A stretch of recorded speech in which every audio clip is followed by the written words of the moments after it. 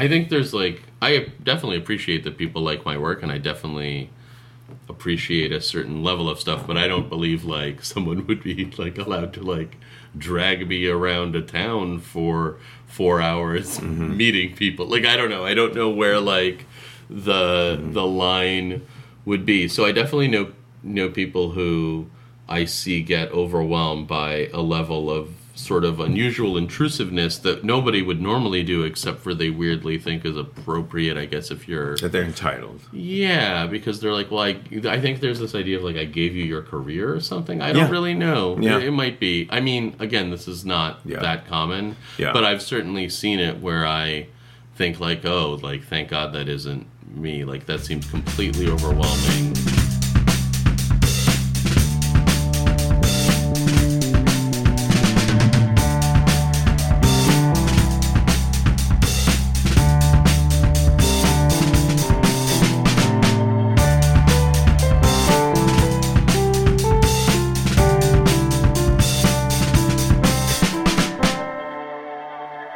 Hello, everyone. Welcome to 15 Minutes, a podcast about fame, episode 15. I'm Jamie Berger. At this mini milestone, I'd like to send out huge thanks to my guests so far for their trust and earnest, eager participation.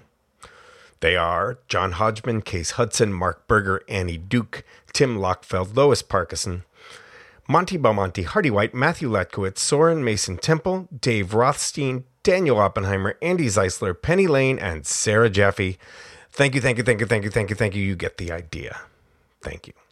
Also, and of course, thanks so much to all of you for joining us on this little exploration of ours. To Christian Kundari for our theme music. And special thanks to Ed Patnode for always making me sound as pretty as is humanly achievable. You may know Eugene Merman from his comedy albums or Comedy Central specials, from his roles on many series such as Flight of the Conchords, Delocated, and most recently as the voice of Gene on Bob's Burgers. You may even know him as Benny Foy, the bad guy in the 1999 Firestarter episode of Third Watch. I don't know him from that, just looked it up, but I look forward to trying to find it. Or, as I said back in episode 1 about Mr. Hodgman, you may not know him at all. If that's the case, I hope you'll enjoy getting to know him via this conversation.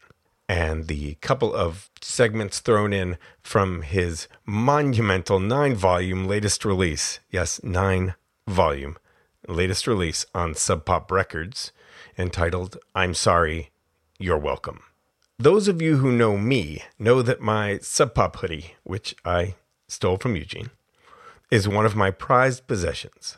Not only because great artists like him and Death Vessel and so many more have been on that label, but because Sub Pop has been rocking my world for real since way back when I used to eagerly await the arrival at Sounds Records on St. Mark's Place of the next Sub Pop cassette compilation way back in the mid-'80s. So it's a huge honor to be able to thank Sub Pop for permission to use a couple of Eugene's tracks.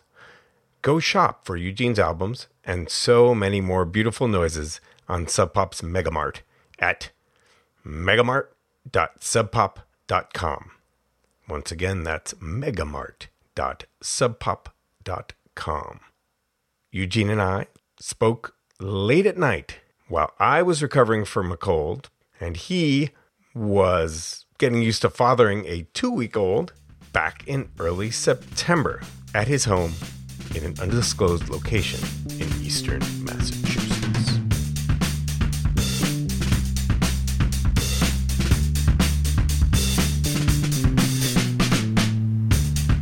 Hi.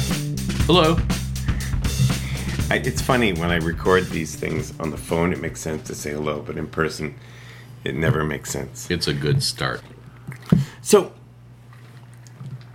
this whole fame thing, Yeah. it's an awkward topic. It's like money and God, and that's why I kind of want to talk about it. Monty, who you talk to on the radio from time to time, Yep. made a good point that he said, you know who does talk about it? people who have experience of it with each other. Because when you're talking to people who aren't, in the world of fame, it's awkward because you don't want to. It's like if you're a okay person, you don't want to hold it over someone's head, and you don't want to underplay it, and you don't want to. It's an awkward thing. And I was thinking about this the other day, in terms of you, because you seem, in the years I've known you, as comfortable and as welcoming with this weird status as anyone I've come across in my life. And you and John Hodgman are both very comfortable with it, but on very different ends, in that he is, was openly like, I love attention. Right. And I want this. And why wouldn't you want people to come up to you and say you're great? Right. Whereas you just seem to be like, okay, this is part of what I do. Well, also, it's like, it's totally nice to have people come up to you and compliment you. It's just like, can you be at a thing and does someone end up like monopolizing you in a way that's like weird, where like you're with a friend and then someone just starts talking to you. In any other situation, that would be fine. And then after like a minute or two, you'd go like, okay, well, I'm going to get back to the thing I was doing. Yeah. And then in some instances, it's like weird and you can't. Yeah.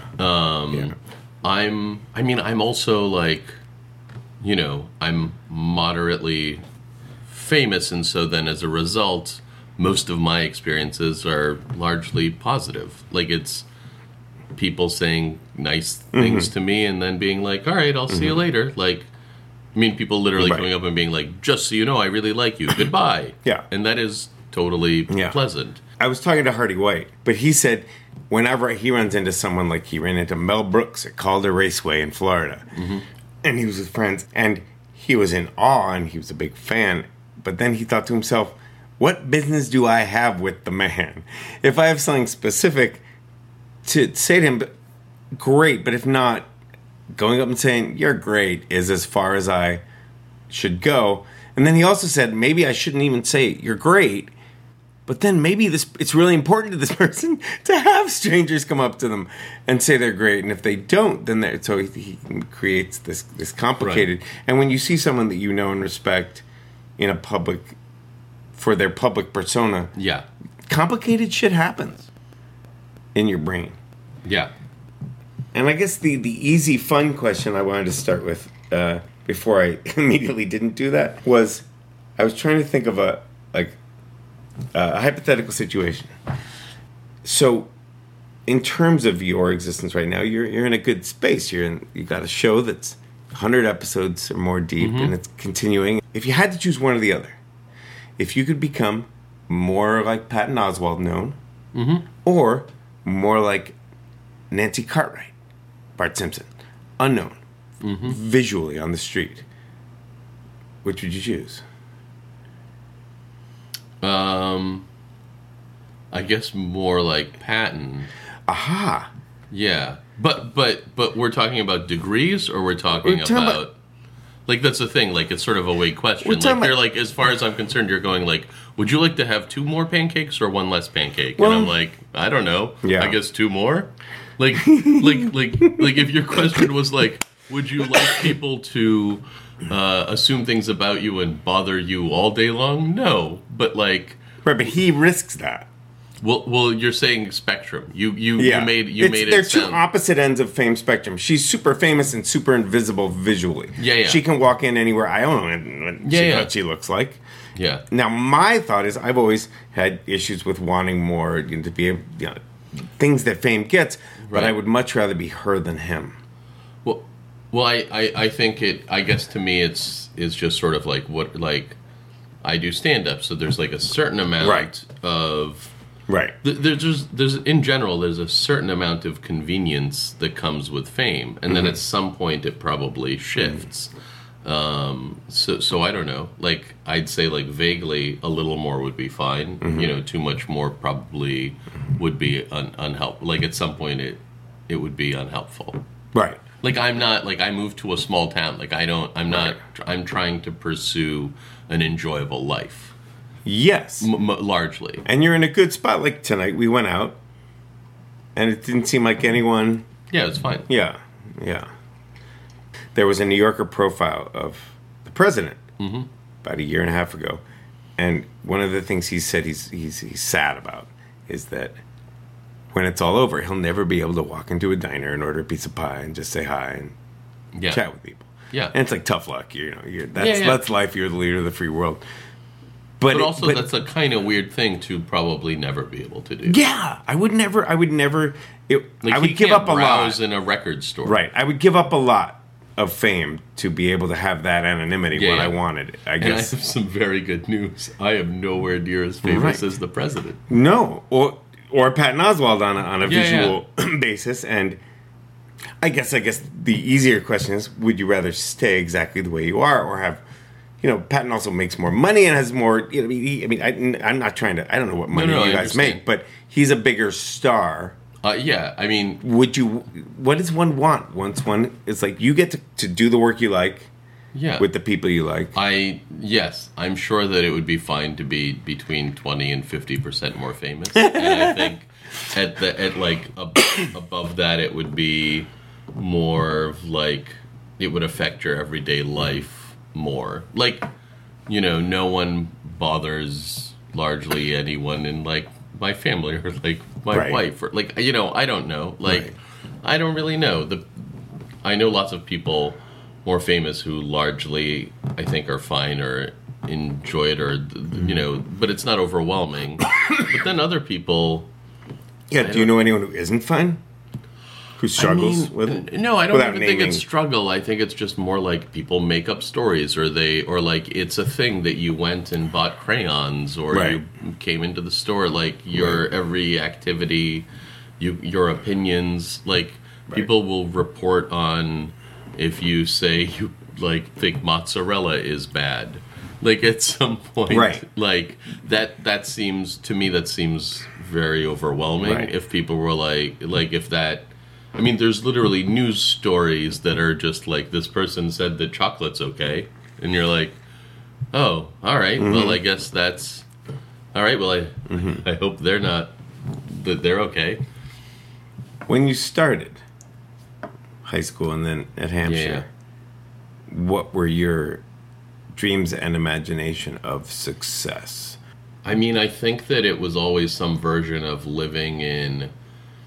a studio apartment to a one-bedroom apartment and making money from comedy. Yeah. That was always like, it was very sort of like earthbound. Like it was like, well, I think that if I could do this, and that's sort of true. And that is the case with a lot of what I did. I think at some point it's like, oh, I don't like, I think I can handle or I could handle about 10 years of like sleeping on a futon on the ground or whatever it was. And then at some point you're like, okay, well I would like a bed frame. Yeah. Well, was there a specific moment when you realized, okay, those were very modest ambitions. I have achieved them. Well, I think there's like, what do I view as sort of like succeeding, which was basically functioning from being meaning having a functionable life from being a comedian. My goals were always sort of to work on things that I enjoyed and with people I enjoyed. Yeah. And that is largely what I've done. I definitely like occasionally audition for things or try to do stuff, but mostly I work on projects with friends that I like, or my own projects or whatever it is, So I don't know that I had any kind of overall goal. I think I just wanted to do some stuff in comedy, and that might have been writing for a TV show, or it might have been doing stand-up or voiceover or, hosts of things. And so much of what people do now, like podcasts or whatever it is, the mediums half existed and half didn't at the time that I began. So when I was maybe, I don't know, like 13 or 14, I think I was like, I want to be a film director, because that's sort of what the job I understood in entertainment. And I remember some older like kid visiting or something, like I think he was goth, sort of asking like, well, who's your favorite director? And I don't know, I was 13. I was like, Steven Spielberg. Like, I don't know if I knew of like significantly another director, And then he was like, oh, that's very, like, mainstream or something. I was like, I don't know. I'm 13. Like, I don't know. I just want to do... Yeah. I think I was like, I want to work in the arts, and I don't know how to phrase it, and I'm 13, and I'm foreign. Yeah. Okay, so there was a time you came to Turner's, and you visited. And we went out. We went to the bar, and my friend Marlene, I think it was her birthday, and at a friend of hers' house, they were having a party. Mm-hmm. And I was like, let's go to a party. And I thought it was going to be a big party. Like, you know, we could just show up and kind of drift in and out. And we drove there, and it was a very small party. And we were in one room, and I happen to know, I didn't bring it up at the time, that she and friends were big fans of you and your friends. Sure. Back to, you know, Delocated, but fans of your work. And I think that much more for me than for you, I was uncomfortable. But I was uncomfortable for you, thinking you might be uncomfortable. I felt awkward on your behest, but I don't think that you necessarily... No, I think it was fine. Because it was also, like, friends of yours. Like, it'd be one thing if I was alone or, like, I was in some town and there was a show and for some reason I went to something and then I didn't know anybody. But, like, at any place that I know people, then it's largely fine. Yeah. Living or dead, do you think of a dream audience, a dream person you want to respect your work, whose judgment you want to positive judgment from? Oh, I don't know. You know what's funny? So years ago, I mean, probably at this point 10, maybe more, I did a show in Buffalo, New York. Like somebody, like a friend of a friend was like, we're doing shows, and it was in a movie theater, like in a regular movie theater. Like, then Buffalo has some sort of like a week of like theater and arts, and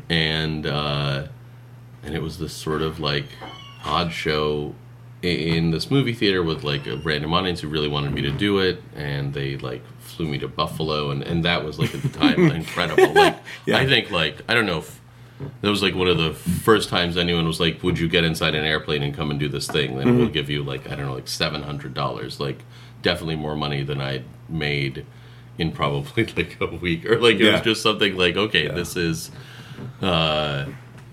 this, like, I'll do this. And I remember thinking like, I don't know, it's like I might bomb, like it might be weird, like I don't know anything about this. And all these people who were also, you know, I was probably, I guess I must have been in my very early 30s or late 20s actually. And all these people who were in their like 50s or whatever it is, like really, really loved it. And I just remember thinking like, oh, I had these like notions of like who would like my comedy or not, and it was just really sweet, and it was a wonderful experience, and I just remember thinking like, oh, like the audience I imagined isn't necessarily, you know, like it can be whoever, like whoever connects with it, and I know that's sort of a roundabout thing, because I'm sure like, because the other answer would be like, I wish Mark Twain enjoyed me, you know, like, so that's like one version, but actually. And it's funny, and I was saying this actually recently to somebody, and I'm like, but I'm like 42 now, so the idea that somebody 8 years older than me like likes my joke that's about my life is like, yeah, that makes way more sense than a 22-year-old being like laughing at my favorite band reference or something. Yeah. But at the time, I thought it was, I really like appreciated being like in my probably like late 20s and having people much older like really, really relate to what I was doing. And then Mark Twain. And Mark Twain, wow, sure. Yeah. Humorous guy. So on the opposite end of the spectrum, I mean, we've all died doing performance, at least any of us who ever performed. Yeah. Are there particularly brutal criticism or live response or online or a person who you respected who was critical? Or anything that taught you something or just bummed you out? I thought you might struggle to find that. It's not even that. It's like, it's not like I did a show and like, oh yeah, there was the time I did stand up and Roger Daltrey was very angry. You know what I mean? Like, I don't have like a story like that. Yeah. I think, you know, Yeah, I don't necessarily mean an important person. No. Quote unquote. But just I mean, in terms of, things have changed so much where, like, I used to get emails where people would be like the second time I did Conan, I bombed moderately. Like, it wasn't great. And an owl flew. The guy before me was a animal expert-y person. And so an owl flew into the audience and unnerved people. But then I added to it by just doing a sort of, like, not particularly confident, sort of mediocre-ish set. Mm-hmm. And I remember, like, somebody emailing me. I think you could just go to my website and my email address was there, and they were like, "How'd you get on television?" Like, it was like somebody who was, I think, a comic in Florida, and he was like, our friend, like, we always wonder how people get on television. You were terrible." And then I was like, I was terrible. I did a terrible job. Did you respond and say that? Yeah, I emailed. I was like, yeah, it was very bad. I did a very bad job. And I think they were taken aback by me replying, and then taken quite aback by me agreeing with them. Yeah, I'm sure. It must have made them feel like, And then I was like, yeah, I mean, I wanted to do well. I would like to do better. And then I did. Like, then the next times I went on, I did better. And, but you can, people ask often, like, do you get nervous when you get on stage? And the truth is, you can basically always fail. Mm-hmm. And so there's, like, a certain amount to which you hope that you've gotten better. You hope that when you step on stage, you have what it is to, like, make people laugh and have it work. But there's something about the fact that you can always fail that never goes away. And I think that's actually good. Like, I think, like, that feeling keeps you trying and wanting to do better and trying to avoid it. I don't mean avoiding, like, risk or, like, not taking a chance in something going wrong. But I think, like, that's a thing. You can always fail. Yeah. If anything, I think that makes you seem very comfortable with risk. Because you can fail, and you have to fail. Yeah. To learn, and I mean, I think that comedy is a bit of science, and so you do trial and error. You try things in different ways. You have different versions of different stuff, and then whatever works best, you use. And then the truth is, what works kind of works. I did an interview. I just did the tour with Concords, and I did an interview with a radio station. They were like, "Do you change things for?" They said, "Do you change things when you do, like, these big outdoor shows?" And I was like, "Oh yeah, when I do, like, big outdoor shows, I just do U2 covers." But it's also this notion that, like, I have two acts. I have, like, one act that really kills with 300 people, and then I have the stuff I choose not to do that makes 10,000 people laugh. Because you make so much work. Yeah, so it's sort of like, no, whatever makes 300 people laugh makes 5,000 people laugh, and then, within reason, like, So that's vaguely an answer, maybe. I've never thought about this before. Do you have a preferred size? Yeah, house size. I would say sort of 500 to 1,500 vaguely. That's as big as you can get and be intimate. Yeah, and there are a few thousand. I mean, with Concords, it's really fun, and, like, their shows are largely, say, in the 4,000 to 6,000 people range, and it actually feels, like, pretty intimate and good. But offhand, I would say around 1,000, plus or minus. Yeah. You also seem like you seem comfortable with the success, but also with you told a story that resolved really well. I don't really exactly remember it to me once about someone from high school. Oh, I think it was somebody who had maybe been mean as a kid and reached out and wanted to meet like up. A bully. And he came to a show and was sort of sweet and apologized. And it was I think that he was going through AA and is in the stages. So he knew who he'd been. Well, he was basically, like, in the stage where you apologize to people. Just the sort of odd part from my end of it was he was apologizing to someone that he was mean to in, like, sort of junior high or high school, where I don't believe he had been drinking, but I actually have no idea. Like, I didn't ask specifically. So it was just sort of like, I don't know enough about AA to know when, like, you reach out to like what the range is of apology and, like, what the time frame is. But whatever it was, like, he felt like he wanted to meet up, and so he came to this show to apologize. But that really had nothing to do with fame as much as that you could reach out to people and ask if you could apologize. I think at first he was moderately mysterious, so I didn't know what it was about, and so I had I had a fear. I think I wrote about it in my book, but my fear was that he was like, I want to like be in an maybe improv that's group. where I remembered from yes. the book. But yeah, he was. What's funny is like I think he went to UMass, and I remember like running into him when I was in college, and seemed totally fine. Like it didn't, it wasn't a thing that like weighed on me, but I was sort of glad to help him feel better. Yeah. But it wasn't really nearly anything about fame as much as someone going through a thing being like, "Can I tell you I'm sorry?" And I'm like, "Sure, you can." Yeah, if that'll cheer you up, that sounds good. Yeah. I had an experience like that on Facebook where someone wrote me from college. Oh, really? Apologizing for a comment they made to me in a bar in 1984. Yeah. And I wrote back and said, "No problem." Yeah. And I'm just going to kind of hope they never hear this, because not only did I not remember the comment, I didn't know who the person was writing me. Right. That they remembered. Well, I think that when you make a mistake, it burns in you. Yeah. I think you remember that stuff, I hope. Yeah. I hope that everyone who I've ever made a mistake towards doesn't recall me. So Facebook is trying a thing, and this is we're basically Facebook is testing out a feature that charges users $100 to send direct messages to strangers on the social network. So they tried it with Mark Zuckerberg, where you could pay $100 and then your message would reach Mark Zuckerberg. Who here would do that? Who would pay $100 to reach Mark Zuckerberg? Who would pay $100 maybe to reach any celebrity that they like? So a little. Well, I agree with the minority who clapped a little like they were sick little babies. And I humbly disagree with the majority who did not clap. So there's two kinds of celebrities. You can't just pay $100 and reach anybody. Some celebrities on Facebook let you like them, and some let you like and message them. One that lets you like him but not message is Harrison Ford. You can like him, but he doesn't want to hear, like, who do you think would win in a fight, Han Solo or Indiana Jones?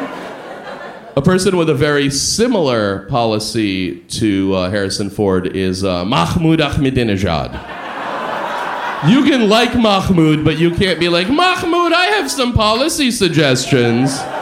And he'd be like, I'm not even in charge anymore. I was a puppet anyway.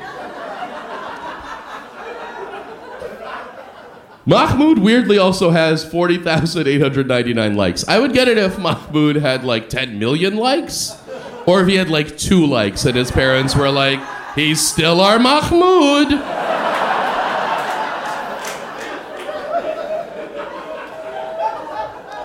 There are other celebrities, though, that you can like and message. And this is one, Val Kilmer. You can like him and message him. And so I did. And this is the message I sent Val. Hey, Val, I put my dick in peanut butter. Ha ha, great job in Top Gun. Bye-bye.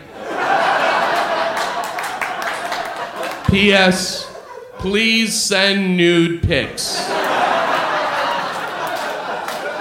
I would absolutely pay $100 to know that Val Kilmer one morning opened his inbox and was like, ooh. But all right. Another person you can like and message, and this is awesome, is John Boehner. You could, for $100 be like, yeah, John got my message. And here's the message I wrote John. Hey, John, my name is Eugene Merman, and I do the voice of Gene on Fox's Bob's Burgers. I imagine your job must be super hard, and the people are blaming you for things when you're just trying to do the best you can. If you ever want to take LSD together, I can try to find some. It's probably not illegal to say, right? I only did it once 20 years ago after a Lou Reed concert, but I think it would be fun. Do you want to take a road trip together sometime? If driving across the country with a stranger makes you nervous, I'm happy to go on horseback. That way, if you feel uncomfortable, you can gallop away. No hard feelings. Thanks. Lastly, and I admittedly sent this before, some of his recent troubles, but you could add message Justin Bieber. I'm sure it reaches his manager or somebody, not him, but that is honestly good enough for me. And this is what I wrote Justin. Hey Justin, congrats on everything. I put a $1 bill in my butt and I'm not taking it out till you and I have an open and honest dialogue about religion. So worth $101. It would be so awesome to see him one day and be like, oh, did you ever get my message?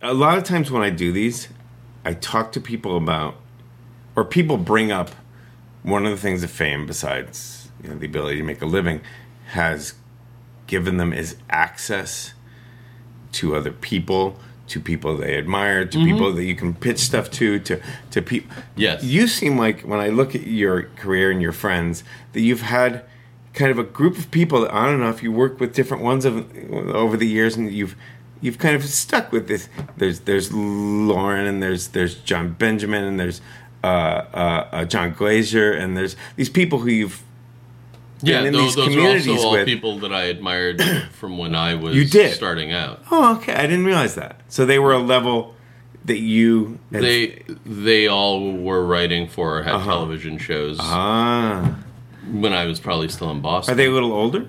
Yeah, probably 8 years or so. Oh, I didn't even know that. Yeah. Okay, I think of you all as peers.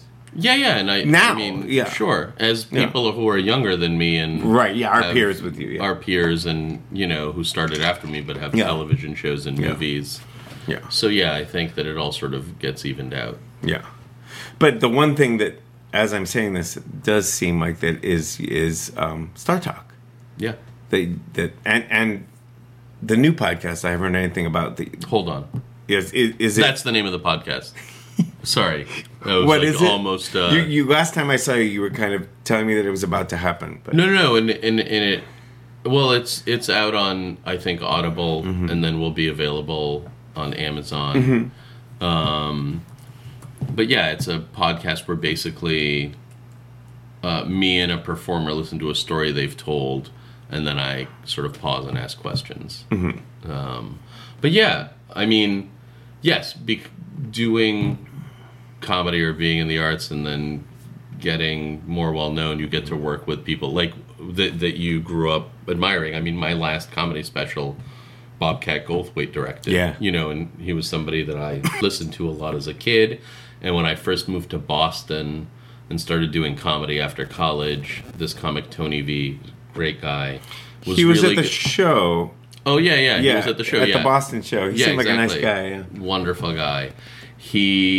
So I started this weekly show, and he would come by sometimes, and he was one of Bobcat's best friends, and so when Bobcat would come to Boston, he would do shows with him, and he, remember him asking me oh, we're gonna do morning radio. Do you want to come to WFNX with me and Bobcat at 5 in the morning or whatever it was?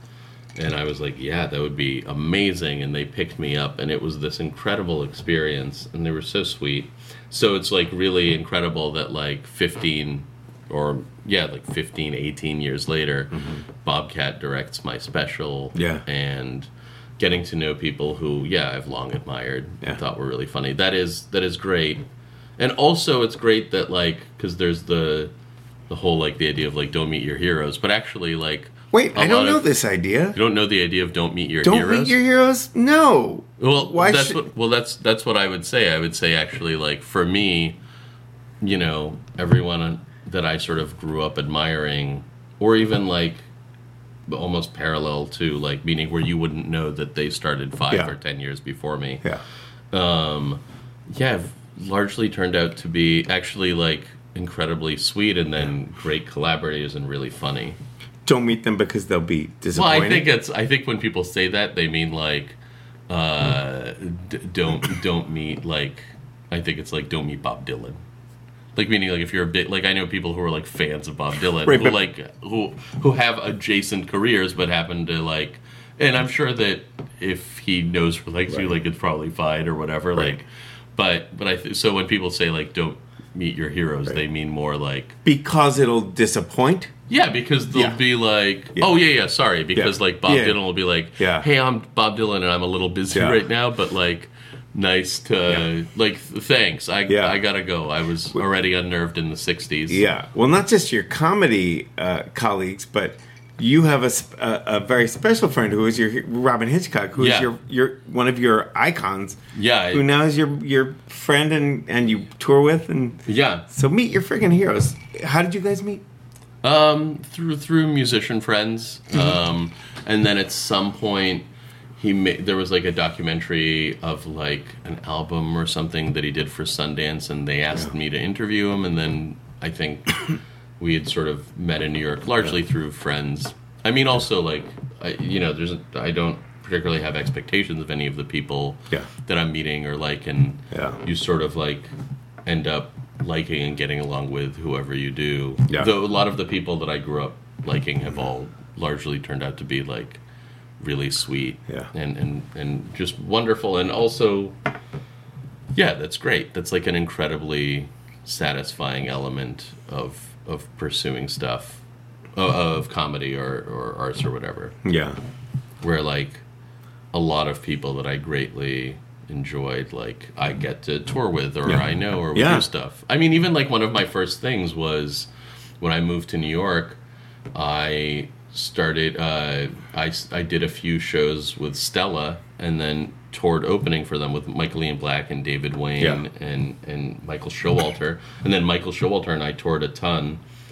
And I was in college when the State blew up, and it was incredible that like 5 or 8 years after, or whatever, maybe 10 after, like I was touring with them. That was really an amazing thing.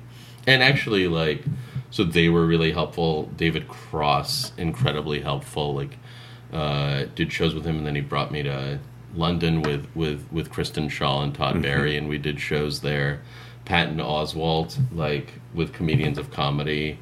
A lot of times, there's all these people who you love their work, and then they're like, I mean, also they're just incredibly helpful, and the same thing. Like, there's comics that I really like that you try to help as you meet them, and eventually everybody, like, you're all sort of peers. Yeah.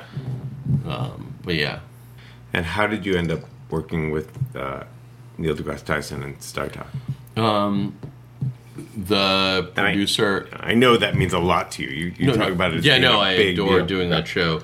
Helen, who was a producer on that show, came to Union Hall years and years ago as Star Talk either was starting or had started, but it was in its first months, I think, if even, and said that she was doing the show and wanted to know if I wanted to maybe do it, and I was like, yeah, I'd be interested in meeting Neil and doing it, and then I think like 6 months later or some amount of time later, she reached out and was like, would you like to come to the planetarium and meet Neil?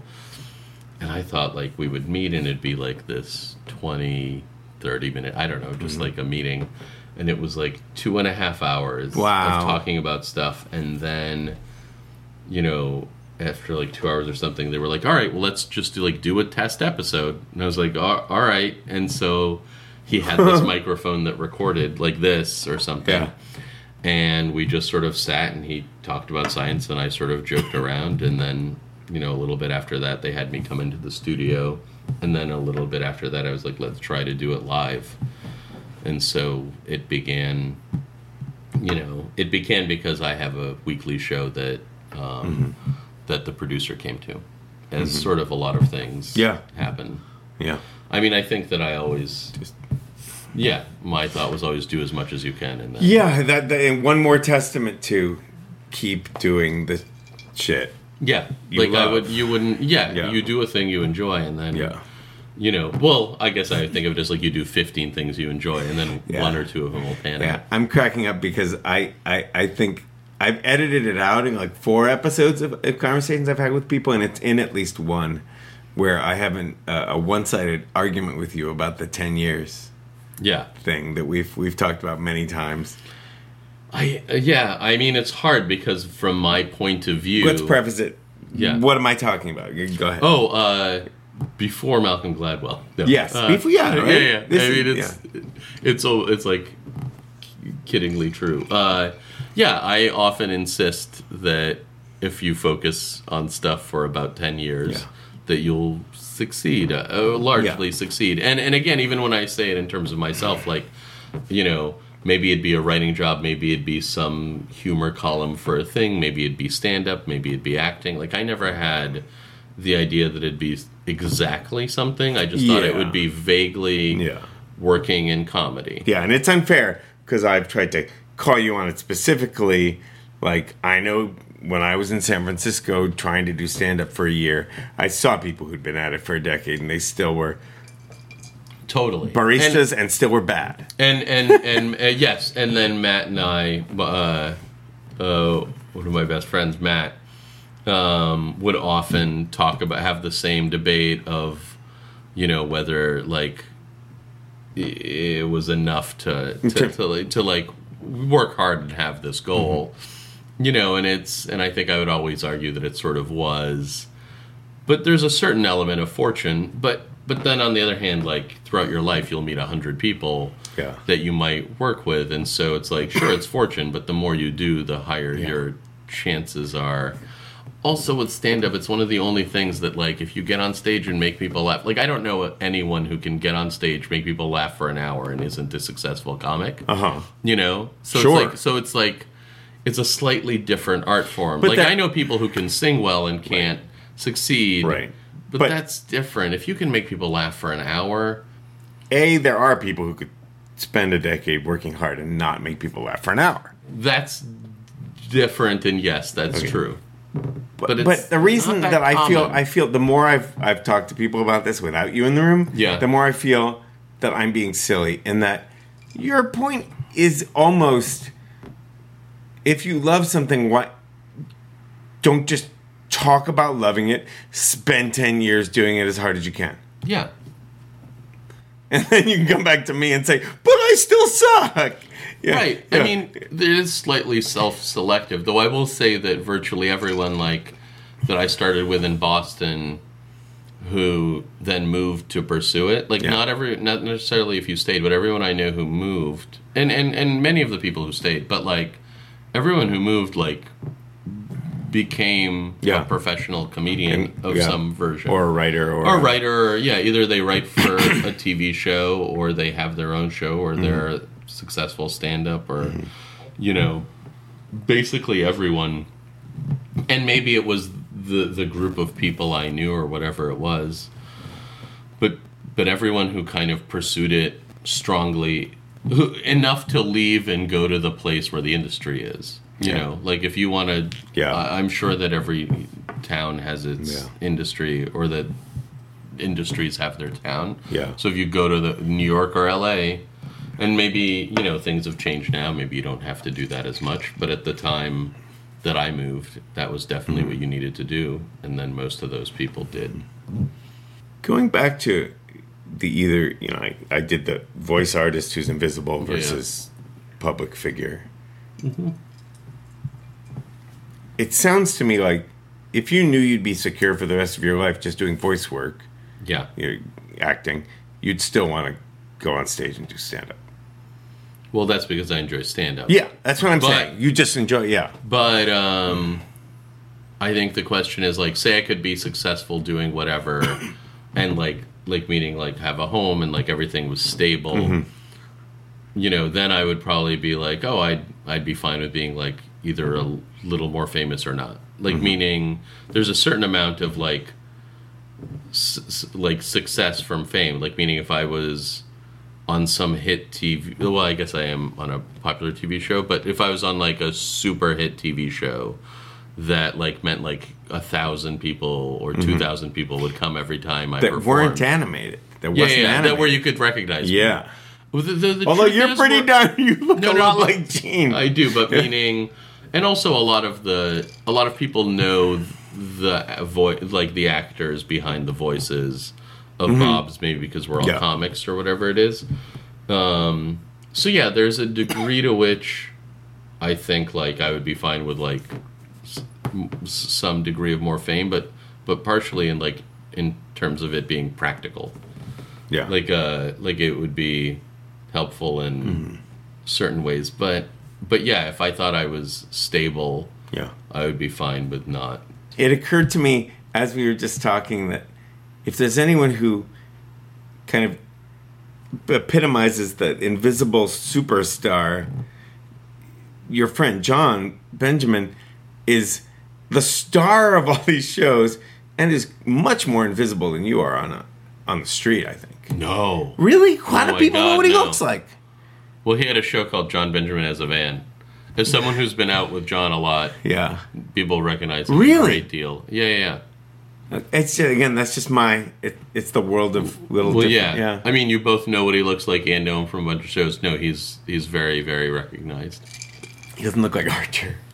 No, No. but he doesn't look No. like Bob either. No. Doesn't look at all like Bob. Looks like an older Ben. No. But you look like Gene. I do look like Gene, but I'm the one that was drawn to look like. Were you Me. the only one? I think so, based on what I look like and what the character looks Yeah. like. But yeah, no, he's not he's not invisible. To his like mild chagrin. This has nothing to do with my podcast, but I've never met, because I've never been in any situation with you, the guy who plays Tina, but I've seen Dan. his stuff he did before that is no, not Tina. John Roberts. No, who plays Linda.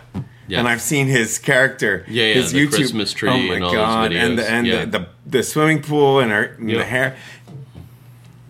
Did that come from? Did Linda come from that character? Well, Linda came from his mom, and and Lauren had seen, I think, that stuff. Yeah, I mean, I think was sent that stuff.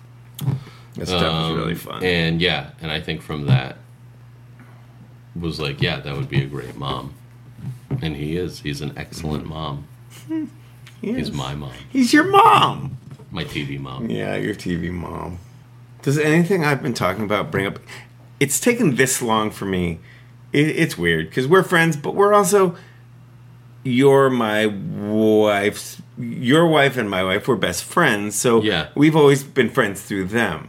Yeah. And because in my life, I've never had any issue with knowing people, and this is a few drinks in time. I don't care if people make a lot or have a lot more money than I am, or some kind of power, be it political or they run. But fame is. I started doing this because it's been an issue for me in my life. Mm-hmm. But the more I do this and the more I think about it, the more I think, well, I've slacked off for much of 30 years. Mm-hmm. I haven't spent my 10 years, but I've spent a year to 3 at a whole bunch of different things. So part of me feels like, damn it, I should have my turn. But I also... you got to really spend the 10 on a thing specifically. I know. But my point is that it's taken this hour for me to get to the point where I'm like, yeah, Eugene, this is our... I'll be better friends with you. You might have been equally comfortable with me after this conversation, because it's like a thing in the room with people who are more publicly successful than I am. That it's a barrier in my life. Oh, that's funny. And that's one of the reasons I'm doing this. But also, what's so funny is it never occurred to me to. It makes me want to come up to people and go like, hi, I'm more publicly successful. Yeah, it's stupid. I grant you. No, it's just such a it's a really funny way to conceive of a thing. Publicly successful. Yeah. Hi, Eugene. I'm publicly successful. Within reason. Not even that publicly successful. Sorry, I forget the question. I don't know. I just just excited by wanted the phrase to share. publicly successful. It was an emotional moment for me. It was what I like to avoid and that I'm so built for. Mm-hmm. It was one of my Maron moments that I both understand why he succeeds so much as an interviewer because of them, and that he and I are alike in that way where we could overshare. Mm-hmm. But I'm trying to avoid it. No. I think it's fine. Yeah, I think. Yeah. See, now I'm doing even more like he does and saying, is it okay? Was it okay? It was totally fine. Yeah, I guess it's funny because it's such a specific, moderate fame. Like, it's a fame where sometimes people say to me, are you famous? Mm-hmm. Because somebody else knows a thing I did. And I actually, I think I just said it with a tone that's, like, nicer and, like, gentler. They just mean, like, why is that guy talking to you? Like, why is everyone excited or something? And I'm like, I don't know. Like, I'm on a cartoon. They're like, I never heard of it. And I'm like, you don't have to have heard of it. Like, I'm not the one doing, like, people will sometimes approach you, like, angry that their friend knows who you are. They don't. Yeah. And you're like, that's fine. So it's sort of, it's so funny because it's like, to some people it's very exciting, and then largely it's sort of totally neutral. That reminds me of my Wayne Coyne story. One night, it must be 15 years ago, I was at the Night Cafe. I don't know if it's still on the Upper West Side. Mm-hmm. And I was there with my friend Lodge, and I was in San Francisco, so I was back visiting. And we were just drinking in this bar, and this guy, this little, very New York guy, comes over, like a little stocky guy. He says, hey, man, are you Wayne Coyne? Because my friend fucking loves Flaming Lips, and if you're Wayne Coyne, and he's too shy to come over, I'm like, no, man, I'm not. And the guy, you can see the wheels are spinning in his head, and he says, could we just pretend you're Wayne Coyne? And I'm not a practical joker. I'm not a prankster. And I said, nah, and he's gone. And he comes back with like a 6'4" Native American guy with a ponytail, and he's introducing me as Wayne Coyne. I just quickly said I'm not Wayne Coyne, and it was nice, but it was really funny for a second. Wow. My hair was bigger than you can see how I might. Yeah. I can totally see how you look like Wayne Coyne. About a year ago, I went to this music festival in Mexico in the Baja Peninsula that Peter Buck, the guitarist of REM, puts on, and it's in this very lovely small town. And the festival literally takes place at a place called the Hotel California, where I imagine if you work, it must be unbearable because people, whenever they arrive, must be like, so I can check out anytime I like? And then the staff has to be like, no, it's at noon. I'd never been to Mexico, but it was really wonderful. And the first thing I did when I got there is I went to this concert on a beach, this very small concert, and it was at night, and I just ate a wasp. And not like I was like trying to fit in where I was like, I should be eating wasps. It was in a taco. I was hiding in a taco that was being served, not like a sand taco that I was like, oh, I should eat whatever I find. Who knows when the next meal will be? I bit a taco and I was like, this taco really hurts. I didn't know. And I started looking in the taco. Like, I don't know what I thought I would find in the taco. I was like, I wonder why this taco is so painful. Because looking at it, I'd be like, what are you doing in my taco, tiny Nicolas Cage? Shouldn't you be making weird career decisions? And I finally looked through it, I found a wasp, and then I was weirdly relieved, where I was like, oh, thank God a wasp stung my face. I don't have to panic. The thing that happened that was kind of crazy was the last night of the festival, everybody went around the corner after the show to Peter Buck's house, and I found myself at 3 a.m. walking back to my hotel with Michael Stipe. And we were just, we were sharing recipes and just telling stories of Krav Maga victories.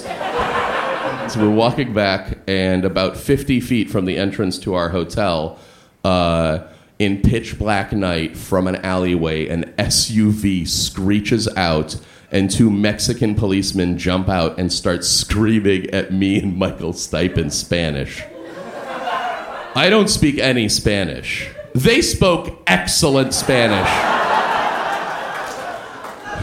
They're pointing at us and then pointing at their tinted windowed SUV and screaming. And we're both patiently terrified. And we kind of like signal to each other, let's keep going to the hotel. We've probably done nothing. And they take Michael Stipe's arm and they put it behind his back like he's a criminal. Not like he wrote Everybody Hurts, but like a criminal. And they put his hands on the SUV and they start emptying his pockets. At which point I'm like staring at my phone being like, oh, I wonder who I should call for help. I'd called the police, but they're already helping. Maybe I should call John Hodgman. He would know what to do. And finally, they're emptying his pockets, and they put my hands on the SUV, and they start emptying my pockets. And this is where I really regret not putting, just not having, like, brie in my pockets. And not even in cellophane, just a ton of brie, where they just put their hands in my pockets and pull them out, and they're all wet and sticky. And I'm just like, you fuck with the wrong American! You fuck with the cheese man! And they're like, yeah. They found a pill of Imodium AD that I was bringing to a friend, and they start and they're yelling in Spanish. They start shaking it in front of me like they'd uncovered like a plot to kill the president in this pill, and they're shaking this pill, and I just terrified go, it's to stop you from shitting. And then they confiscated it, like they were like, ooh, great, maybe before bed. No more sleep shits for this officer. And at this point, Michael Stipe has his phone, and he manages to text help to Peter Buck's wife. But it autocorrects to, hello! Hi! Thought you were going to sleep, but I guess you want to send one-word messages back and forth. Finally, they let us put everything back in our pockets. And then weirdly, like, once we have everything, they, like, start speaking English, but it's kind of oddly friendly, where they're just like, all right, well, have a cool stay, and check out Game of Thrones, pretty good series. Like, that kind of, odd. And then they jump in the SUV, and then they screech off just like normal policemen would. And we are very relieved, and we start walking back to the hotel, and I look in my wallet, and I realize that they stole 1,000 pesos, about $100. And I was like, oh my God, that was just a super polite, no punches-based mugging. And so the next morning, I called my girlfriend, and I was like, so last night at 3 a.m, I was mugged by the Mexican police with Michael Stipe. And they stole about $100. And she just kind of pauses and goes, that story sounds like it's worth about $100. Fair enough.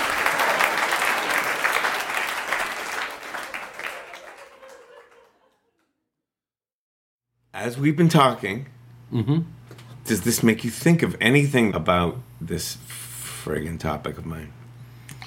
I don't know.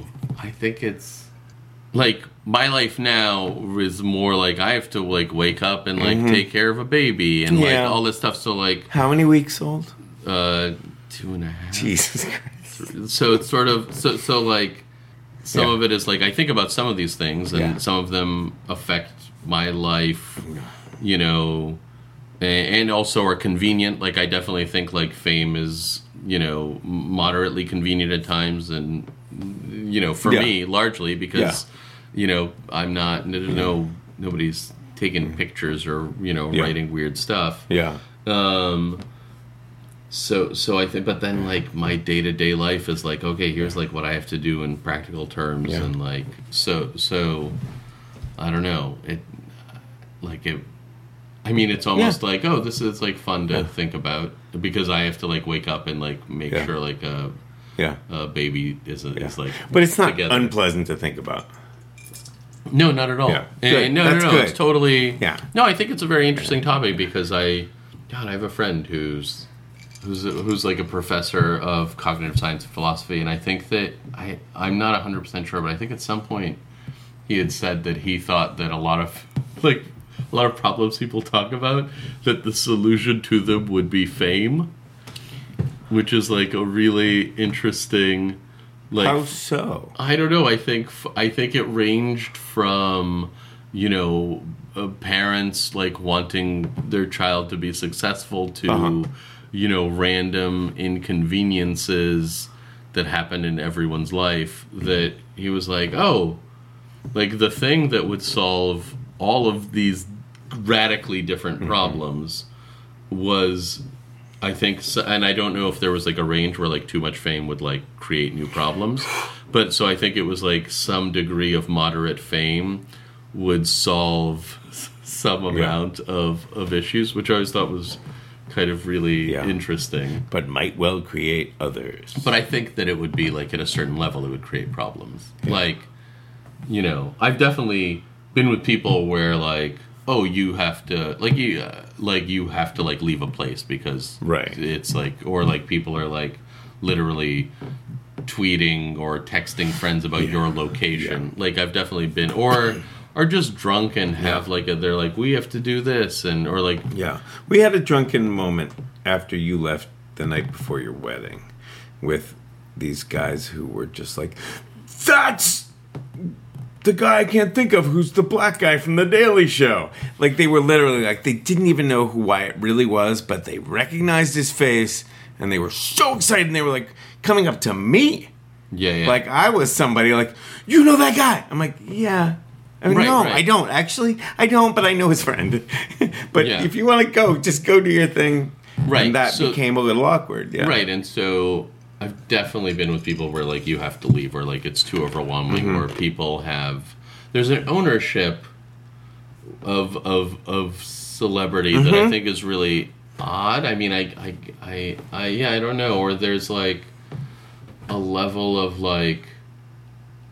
I don't know, you should appreciate this. I think there's like, I definitely appreciate that people like my work, and I definitely appreciate a certain level of stuff, but I don't believe like someone would be like allowed to like drag me around a town for 4 hours meeting people. Like, I don't know where like the line would be. So I definitely know people who I see get overwhelmed by a level of sort of unusual intrusiveness that nobody would normally do, except for they weirdly think is appropriate, I guess, if you're... That they're entitled. Yeah, because they're like, well, I think there's this idea of, like, I gave you your career or something. I don't really know. Yeah. It might be. I mean, again, this is not that common, but I've certainly seen it where I think, like, oh, like, thank God that isn't me. Like, that seems completely overwhelming.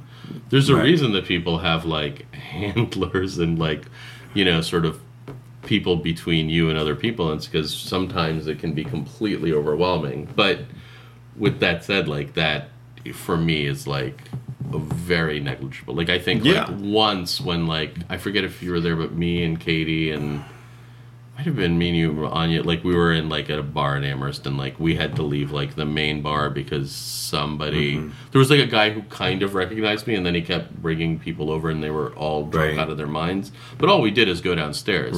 Like, it wasn't like we'd like, so that was like a time where I was like, oh, this is like crazy. Like, you're like, I don't even know if he knew my name. He just kept bringing more and more people over. And then everybody... because you're a guy I kind of recognize who's here, and then, like, making in ABC. And then sometimes people will go, like, why... Like, how do I know you? And I'm like, I'm not the one who's... Like, I didn't go, like, you have to guess who I am. Like, I wasn't walking around a bar going, guess who I am. Like, so it was sort of... That was sort of one of the more extreme things where it was like, okay, well, we gotta... I can't... Like, this is overwhelming. But normally it's actually, like, it's really people being so sweet. I kind of feel like you're in a... You talked about the accepting 20 to 50% more. Yeah. I feel like you're in a place where if I could plateau here... I used to say to people, I'd like to be David Sedaris 16 years ago famous. You can go on Letterman now and then... But you're still kind of invisible, and you get to write all the books you want. And if you call up, the thing that I'm always talking about is David Sedaris could say, "Dear David Bowie, I really like your work. Can we have a chat sometime?" And you'll get a response. I mean, David Bowie is dead, but yes. Yes. No, just... Yeah, David couldn't write him now, but so, I feel like you've reached... Clear example. You're at still very clear. Very nice place. Yes. I mean, I'm not that, like, I couldn't write someone like, I mean, I couldn't write Don Henley and go, like, Don Henley, let's meet up. Terrible example of not then I David didn't know. Bowie. I've never heard you play any Don Henley. No, I was just trying to think of someone equally famous, but not. Yeah. But not, you're trying to walk it back. Equally famous. but- Oh my god, people are going to be furious Yeah. now. They'll be like, there's one thing that was egregious. Boys of Summer. Sure. Yeah. I should have said Mark Knopfler. Sure. It's funny, there's one person who automatically in the music category is there, and it's one of those, like, in the conversation with Hardy, when he said, do you have any business with the fella? If not, then why are you going to go talk to him? But because he was such a formative figure, I always think, oh, Elvis Costello, we'd have so much to talk about. Right. And he'd be like, you're not, no. I mean, thank you. I'm glad you liked my work and it was important to you. Yeah. And so it's important. That's a good example. I do not think I could write Elvis Costello and have him be like, okay, when I'm in New York. Maybe if, like, when I'm in Yeah. Massachusetts. He might. I mean, he doesn't know your work, probably. Right. Yeah. I don't mean... He might be a Bob's fan. You never know, and they're totally are. Yes, I don't mean he would be like, absolutely not. I think it's just like a weird, like, dear Elvis Costello, I am on a cartoon and I have always liked your music. Like, I think that he'd be like, all right, that sounds fine. Yes. I think it's probably something that happens through, like, now, like, Yeah, through you met Twitter and Robin Facebook. through Friends. I mean, stuff. everyone I've met and know is largely through friends. I Yeah. haven't, like, ever reached out in Yeah. some, like, formal letter. Dear Bill Clinton. But I think, the thing about, again, Don Henley and Bill Clinton are the two examples that you brought up. Great. I also brought up Mark Knopfler. You know what it is? It's that Lou Reed is dead. He would have been my example. He would have been the person that I would have, like... Really wanted to... Well, that's like a superstar. That's like a star... Yeah. Where, like, we're, like, across, like, generations and... Yeah. That I would have been, like... whose music I love that I would have loved to meet. Yeah. I saw him on the street once, coming outside of a building, like, I don't know, a year or two before he died, and I, like, at the time was like, I won't say anything to Lou Reed. He seems like he probably doesn't need me. Yeah. But now I'm like, I maybe should have said, like, I like your stuff. Yeah. Yeah. Yeah. Because you would have felt like you said it. I definitely would have felt He like wouldn't I said have it. been like, this guy said, but it would have meant something to you to say it. Yeah. But yes, I didn't say anything to him. Mine are really they're performance art people. Back when I did take performance very seriously. Right. And I monologue stuff, and I kind of semi I didn't stalk, but I went out of my way to run into Spalding Gray a few times. At a book signing, and then little serendipitous ways I was connected to him. I sat behind him and his family on an airplane, right behind them, and eavesdropped on them all the whole trip. And one of the children dropped a piece of paper that said, it was so great, and I haven't been able to find it for years. It said, like, had everybody's name, like, mommy, blah blah blah, Spalding instead of dad. It even and after that trip, I was flying into New York to do a month of my performance show, and I told him about it. And I had a friend in San Francisco who knew his wife, and one night they even had reservations. But they didn't come, and that was the end of that. But Laurie Anderson would be a big person for me to. Well, that's still something. But it's not about meeting her. It's about her saying, "Hey, what you're doing is valid." Her validation, would mean something, and that's just silly because your work has to be its own validation to an extent. Yeah, I mean, there's nothing wrong with it, with wanting it to be appreciated or wanting it to be appreciated by specific people. But yeah, I think that, like, for me overall, it's just the idea that you have a career. Yeah. Like, that was, like, my standard always, and my goal was always, like, I am a person who is working in this field. Which may be a reason why you progressed and worked steadily and it wasn't about it was about making the work first and foremost, is my point, and then wanting people, right? Well, sort of. I mean, meaning, but like at a level of it being like putting out records or making a special, like not like meaning. I definitely remember when I was doing comedy in Boston and doing like stuff that was like working, like would kill sometimes or would be weird sometimes, and then at some point realizing like it's very, very important for me to figure out how to make the thing that I think is funny and weird funny to an audience. Like it was like the idea that like I was just making this thing and if people get it, they get it. Like absolutely not. Like it's. Right. I mean, not to say that you can make everybody laugh at everything, but that it was super important that if you could convey the thing you're trying to convey it. Yeah.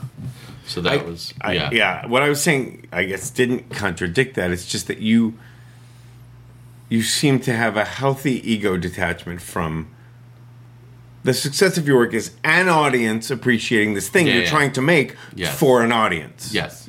You know, yes, and not definitely true. this audience or how big an audience or whether, you know, and I feel like a lot of people get shut down and stifled by those. Yeah, though a lot of people also are driven to mass success by it. So it just depends. That's a good point. Yeah, like a lot of people have like a super drive that makes them, you know, better and better and better. You know, but the truth is it's all sort of ongoing. Like at some point, you know, I might be like, oh, this is really what I want to focus on now, or this is what I want to do. So I don't know. Are you up for one more drink? We can just stop talking or just leave this on and see what happens. Yeah, sure. We could do more. I'm happy to do that if you want. Yeah, let's Sure. Why not? Yeah. Like, no, I'm making sense still. Oh, yeah. And I'm saying what I want to say. I feel like you seem the way you seem all the time. Yeah. Well, we've had only like a few drinks over a period of many hours. Yeah. You and I have stayed really on topic because there isn't really another topic besides comedy. It's true. I've occasionally said, like, and here's the thing about comedy. Yeah, then that's good. I like that. But a couple weeks ago, I talked to Andy Zeisler, who's the founder of Bitch Magazine. And I've been thinking a lot about feminism and gender and stuff on my own. And so she's wrote a book, and everything she does is about pop culture and feminism and celebrity and feminism.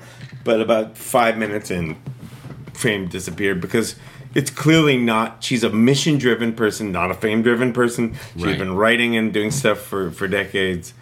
And so we just talked about feminism. And, you know, what I'm also feeling that's so fun about this medium is that people don't like it.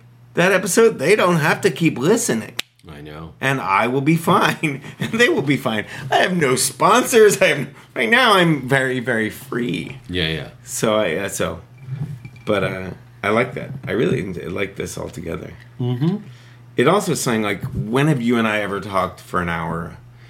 I've been calling up friends I haven't seen in 20 years. Right. And we have an hour and a half. We've been out. Yeah, we've been out. Yeah. Or like stayed up and more than most people. You and I have stayed up that I know. Even closer friends. Yeah. I just don't do this. Well, and so it's been really great. Yeah. Especially with old friends. Right, because you've been calling up people. Yeah, I've recorded people who I haven't, who I've been on Facebook with, or we always say we should talk, and it forces me because in everything else I do, I'm looking at my phone or I'm multitasking, and in this, if I do it, you're focused.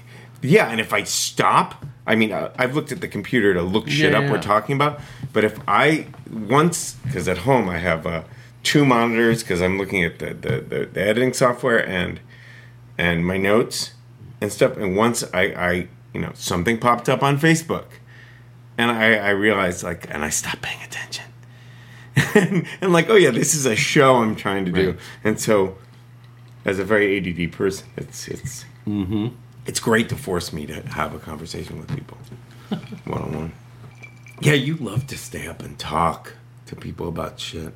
I do, though. It's true that I do it much less and less. I also, I mean, I mean, yes, this will be, by far the latest I've stayed up while in the last, whatever. Well, you're welcome. Yes. No, it's great. I mean, you gotta do it sometimes. Yeah. Would you ever want to be running a show of your own that you're not in? maybe. I think it might be a lot of work. So they say. I guess it just depends. And I think it depends also at what stage in life. So I think like right now offhand, probably not. Yeah. It's a sort of gigantic role in terms of just like what you're coordinating. Like from what I've seen, it's incredibly overwhelming. And, you know, you're running a thing on a pretty big scale. I think Mitch Hedberg had some joke. I can't remember what it was, but it was like about sort of like, oh, you do this thing, like we'd like you to do this sort of similar but actually totally different thing. So it's sort of like I know enough to, I think, not be wrong about what a showrunner does, but like I've never done it and I'm not, and I'm like on a different side of it all. Yeah. But yeah, like what I don't think I so offhand, no, I don't particularly want to showrun anything that isn't like my show. And even if it's my show, I'd really try strongly to avoid being the showrunner. Because I would want... I would never want that. Yeah. Role.